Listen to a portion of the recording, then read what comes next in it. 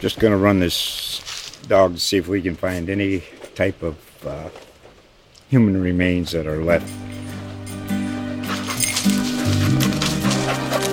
Listen to Where Secrets Go to Die, The Disappearance of Derek Hennigan. From the Detroit Free Press, a new podcast set in the woods of Michigan's Upper Peninsula. Available on Apple, Spotify, Freep.com, or wherever you get your podcasts. Hey, Hawkeye fans, Chad Leistikow of the Des Moines Register, Emergency Podcast Edition. Tyler Tachman, my teammate at Hawk Central, is with me to discuss news we did not see necessarily coming during the bye week. Kirk Ferentz has never fired an assistant coach ever. He's proud to say that, and he did not fire this one either, but someone else is ousting Brian Ferentz. Beth Goetz making the announcement today that Brian Ferentz will not be retained following the 2023 season.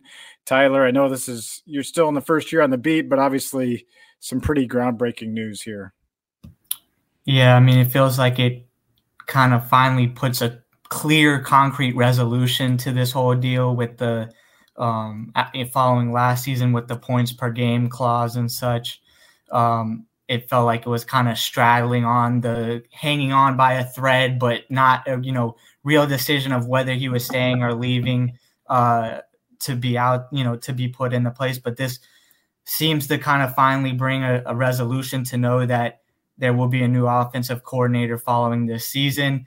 And, it just seemed to be kind of like dragging on, and it was a toxic situation where there was obvious frustration with the fan base. And we heard that, during games this season with fans chanting "Fire Brian." So I think there's the timing of this too. There's just a lot of different layers to this whole thing. So I guess we'll get into that. Yeah. We'll have a pod tomorrow. We'll have a radio show Wednesday. So there's plenty of time to keep discussing this, but we want to hit the headlines of this news. Let me read some of Beth Goetz's statement today that landed at 2:32 p.m. Have a news story up. My column is already up as we speak. Worked on that this morning. She said, anyone who loves Iowa football recognizes both the success and challenges that have brought attention to our program this season. Obviously not her own doing. Our struggles on offense, coupled with the offensive coordinator's contract, make this a unique situation. After conversations with Kirk Ferentz, Brian Ferentz, and President Wilson, I informed Brian that our intention is for him to be with us through the bowl game, but this is his last season with the program. Making this known today is in the best interest of the program and its loyal fans. It provides clarity during this pivotal time in the schedule. Let's stop there. I mean, she goes on and talks about supporting student athletes, knows that at 6-2, Iowa has a lot to play for, Tyler. But I detect no lies in this statement. I feel like it's a strong statement, a strong move. I know that this is against Brian Ferentz's will. This is not like him resigning, which, I theorized maybe could happen after the season. So this is something that could create a little bit of tension, I feel like, the rest of the way. It's a big move by Beth Goetz, who still has that interim AD tag.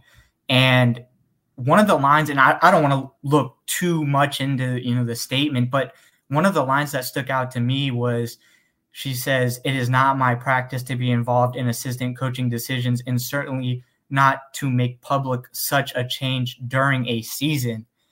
And that's where just the timing of this is really interesting to me, because I was in the thick of trying to win the Big Ten West in its last season, trying to make it to the Big Ten championship. And everything that Iowa's had to deal with up to this point this season, whether that's the points per game clause in Brian Ferentz's contract, whether that's the gambling probe, whether that's all the injuries they've had, this throws another variable into that. And I'm not saying I think it was the right decision in terms of Iowa needed to move on from Brian Ferentz following the season.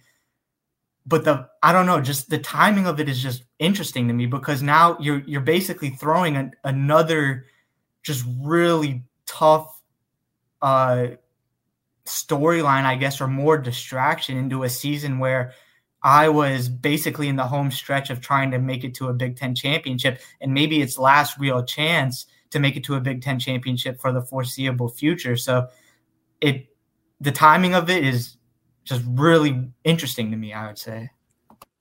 Well, I think it's what we'll see how it pans out in history, I suppose, but I think it's what good leaders do. You make a decision. You don't wait too long to make a decision. This clears the pathway for Iowa to make a hire.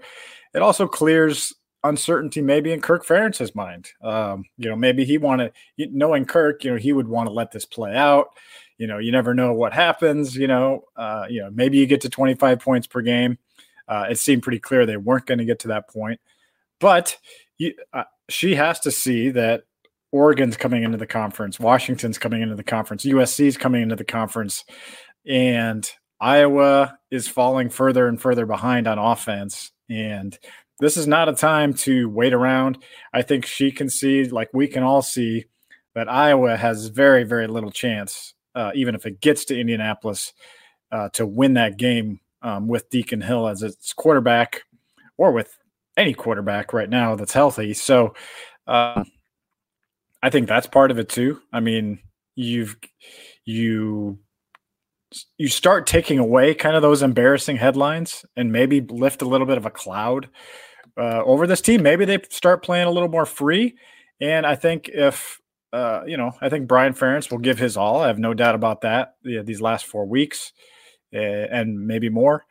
But if he's, unwilling to perform his duties as offensive coordinator, which I don't expect he wouldn't be, but you've got John Budmeyer, Cade McNamara's guy, Deacon Hill's guy, waiting in the wings in case something happens. So there at least are some safeguards in place to kind of keep the train moving, so to speak. But it does put an interesting situation over Kirk Ferentz's future. If this is a move against his will, how does he react long term? Does he make this his last year? I think that's a question a lot of people have already.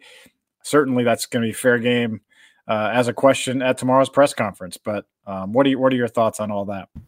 I think one, it definitely does seem to just kind of take some weight off the shoulders of Iowa as a program because of all the attention that this has got on a national level.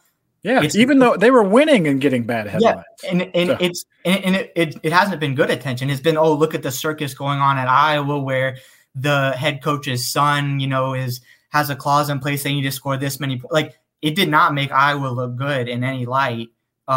So being able to move on from that and it was like a stigma almost around the program because of that. So I think being able to move on that is a plus.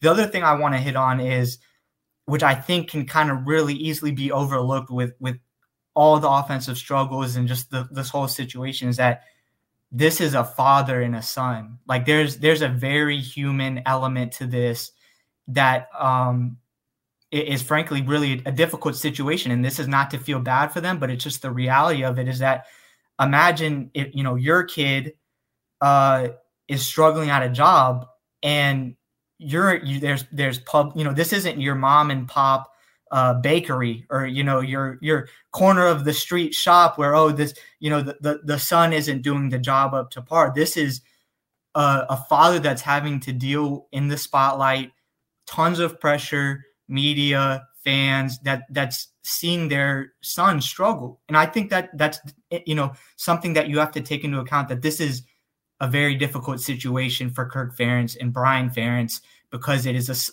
a father-son relationship and there's so many variables that, are into play. And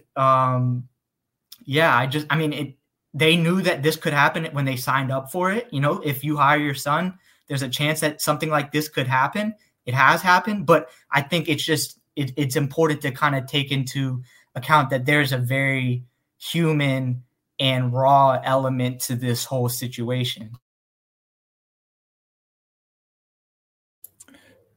So I wrote down all the numbers in the last 2.5 seasons. So 21, 22, 23, offensive yards, offensive points, and offensive touchdowns. And remarkably, Tyler, I want to make sure I got the math right. 17 out of 29 games, Iowa scored one offensive touchdown or less. 17 of the last 29 games. And that includes, the last 2.5 seasons, since they beat Penn State.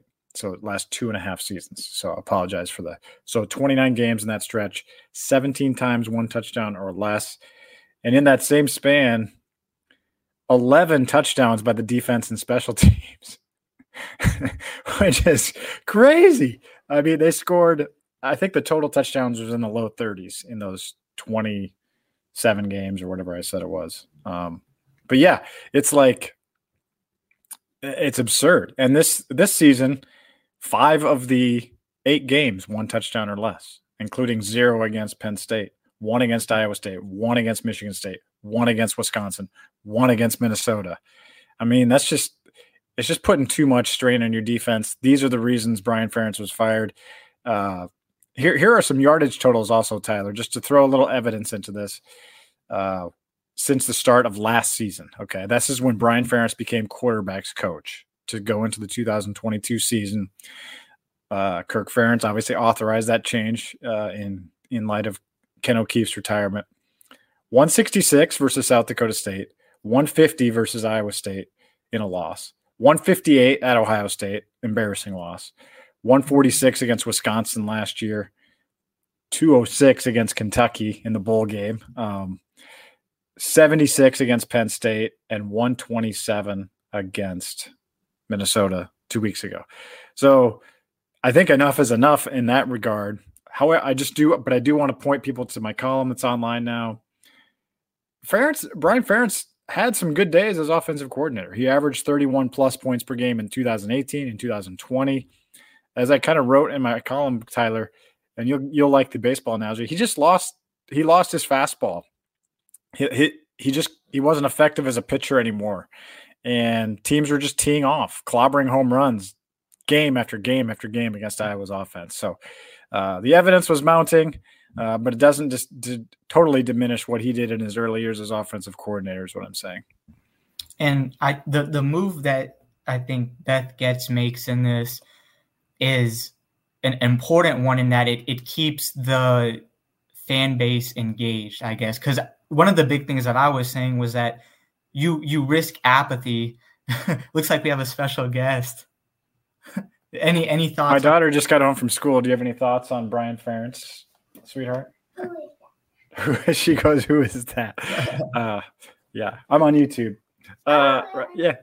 There you go. All right. Yeah, you are. That was an interesting appearance.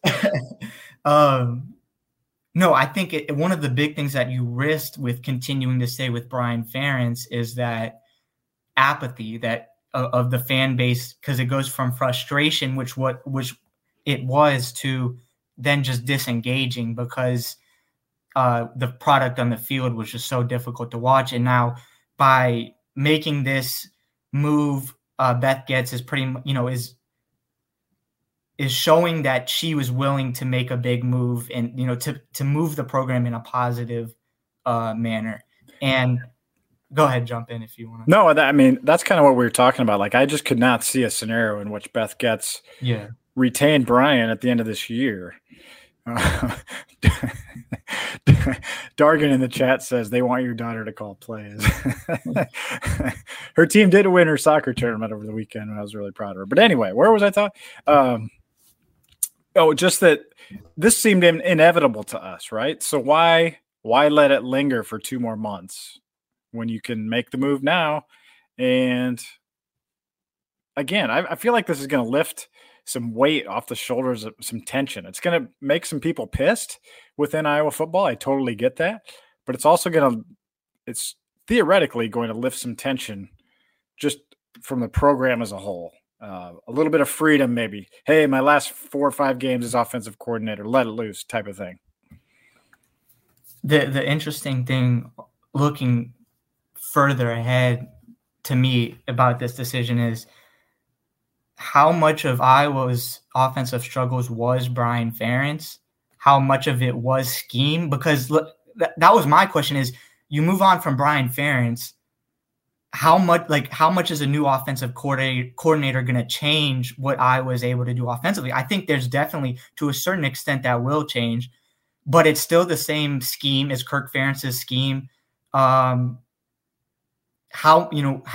much can Iowa get better offensively if it keeps the same scheme? And how much, I guess, when you look at your own frustration with the offense, how much of it is based on the way that the offense is performing versus the scheme? Because, I think that Brian Ferentz was in some ways looked as kind of like a scapegoat as the reason that Iowa's offense has been so bad. And obviously he played a part in that, but he's gone. Then who might you point the finger at then if the offense keeps struggling? So I think it's Kirk has to give whoever comes in next as offensive coordinator has to give them some jurisdiction to put their own flair on things, to open things up, to change scheme, because the way that it is right now is not really appealing to recruits unless you're an offensive lineman, tight end, running back. Some of the skill positions, wide receiver,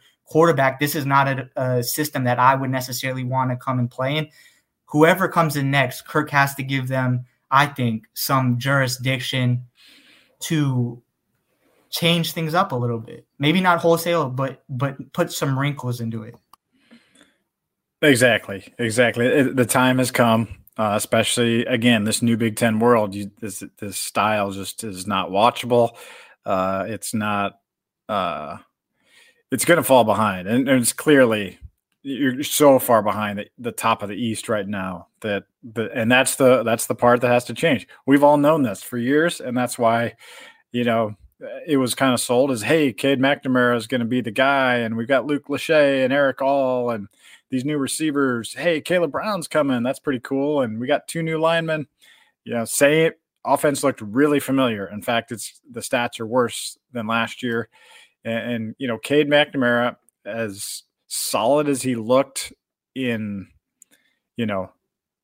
shorts and no pads, the numbers just were not great with him either. So, I don't know that he, any of those moves really solved anything. Ultimately, the buck stops at Kirk. He's in the offensive meetings. He's not in the defensive meetings. He's in the offensive meetings. He lets Phil Parker and Seth Wallace do their thing. He lets LeVar Woods do his thing. You would think he would take a lesson from that and say, hey, I need to get out of the way. And I believe, Tyler, that Beth Goetz knows that too. And she knows, as I put in my column, she's going to have to pay top dollar to bring in a really good offensive coordinator, somebody who will change things, maybe, use the quarterback's legs a little bit more, to pair with the defense and special teams that you already have in place. Now, will Kirk actually stick around for this? I mean, he's got $7 million a year for the next 6 years. It'd be hard to walk away from that, I think, but over something he should readily see, right, that his offense with his son was not sustainable. And if you bring in someone new, this gives you time, right? I mean, Beth Goetz she can work on this, and you're not going behind anyone's back. She can be working on this, and you can get something maybe even before signing day, right, where you get someone appealing, hey, I want to come play for this guy. I want to come transfer into Iowa next year and play for this coordinator with this defense, with the special teams. I feel like it's a move with a lot of foresight and could be exciting for Iowa football. I think the transfer portal aspect of it is really important, because now it allows you to dive into the portal with the ability to kind of sell a new offense, right, or a changed offense. And I'm surprised how much headway Iowa was able to make in the portal this past offseason, even keeping Brian Ferentz. The fact that they were able to get Cade McNamara, they were able to get Seth Anderson, Caleb Brown, Eric Hall. They did a really good job bringing in some offensive pieces that, for various reasons, hasn't exactly panned out this season. But now this gives you the benefit of, one, like you were saying, Beth Goetz has time, to figure this out.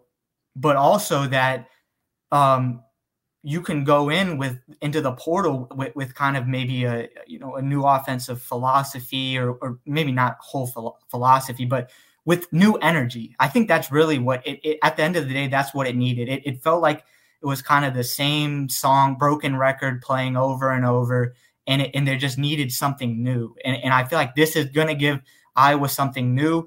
It's going to be a good selling point in terms of being able to go into the portal and try to get playmakers. And also that, to me, Iowa, the offensive coordinator of Iowa is an appealing job, and some people might push back on that, but you're coming into a place that has an insanely good defense. And you're like, right. You're playing for a head coach, or, you would be under a head coach that has had a lot of success. You're looking at a job of, it's a tough fix, but if you're able to fix it, you have a championship level of defense already, right? Mm-hmm. You need, if you can elevate the offense, it's a project, but if you can get it there, to me, I think to me, it would be an appealing job. It's not an easy job to slide into, but I think there's definitely upside in trying to, in taking that job. And probably beating overbeating the drum. What do you call a broken record? What do you call it? Oh, I need some kind of musical analogy. I'm hearing my daughter practice her saxophone now, so this is quite the. She's really interloping into the pod. Dead horse. Yeah, there we go. Dargan gets.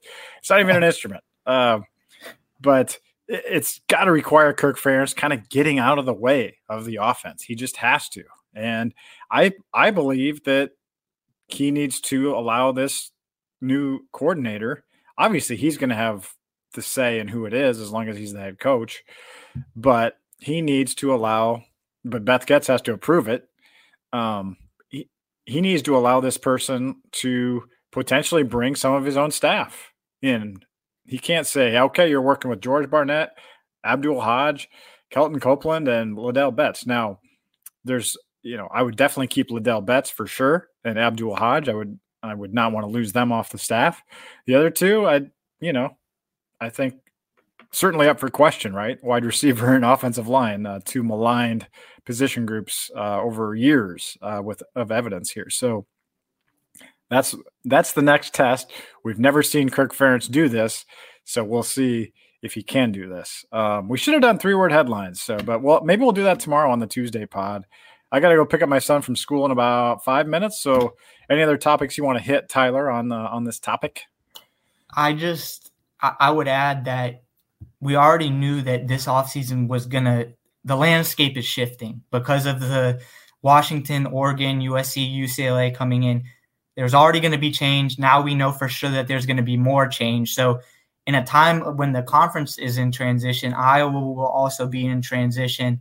So I guess in some ways, I wouldn't say a new era maybe, but it just feels like there's sort of the tectonic plates are shifting within Iowa, and it adds another ingredient to kind of how is Iowa going to be able to fare in this new Big Ten where it's going to be even more difficult than before. They're going to have a lot of questions to answer. Well, and another part of Beth Goetz's statement was, talking about the fans. And so I feel like there's definitely a segment of fans that have kind of been wanting the offense to just crater so that there would be a change. Now there is a change. Will fans be able to watch the rest of the season with a little bit more, I don't know. There's just light at the end of the tunnel. You just see the light's there, Yeah, it doesn't matter it's great if you score 27 points against Northwestern this week, right? If you wanted to change, he's not coming back now. That path has certainly closed. Yeah, it's like, there's a game on Saturday. We'll talk about that tomorrow, right? I mean, we'll get players at 11, Kirk at 1:45. That's going to be a must-see press conference tomorrow. And there's a basketball game tonight. Exhibition. That's right. So that's right. Lots of stuff going on. It is crossover season, and we're covering a game at a baseball field on Saturday. So yeah, that's fitting. Very fitting. With an over/under of 29.5.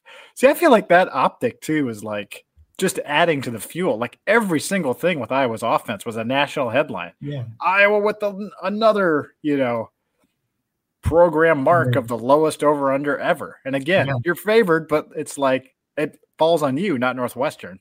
Yeah. I mean, it felt kind of like a weight, It's like the way I described it, like earlier on this season, was basic like last season and it's carried on to this season. Is like it feels like the offense has kind of become like a national laughing stock. Like it's just a joke that people around college football can kind of poke fun at, and Iowa need to get out of that. And this was kind of a meaningful step to trying to break away from that. Absolutely. Thanks, Tyler, for jumping on for this emergency pod. Was this our first emergency pod together? I can't remember. Yeah. Was it? Okay. Yeah. It was a big one. Yeah. It was a big emergency on this Monday, second to last day of October. So thanks for joining us, Hawk fans. We will be with you tomorrow. For those that aren't familiar, typically we go live around 4:30 on Tuesdays. So Hawk Central YouTube page, 4:30 on Tuesdays is our typical slot. I believe that's in line for tomorrow, right, Tyler? So should be good to go. For Tyler Tachman, this is Chad Leistikow of the Des Moines Register saying, check out our coverage at hawkcentral.com, and we will have a ton more tomorrow from Iowa City. Just going to run this dog to see if we can find any type of human remains that are left. Listen to Where Secrets Go to Die, The Disappearance of Derek Hennigan. From the Detroit Free Press, a new podcast set in the woods of Michigan's Upper Peninsula. Available on Apple, Spotify, Freep.com, or wherever you get your podcasts.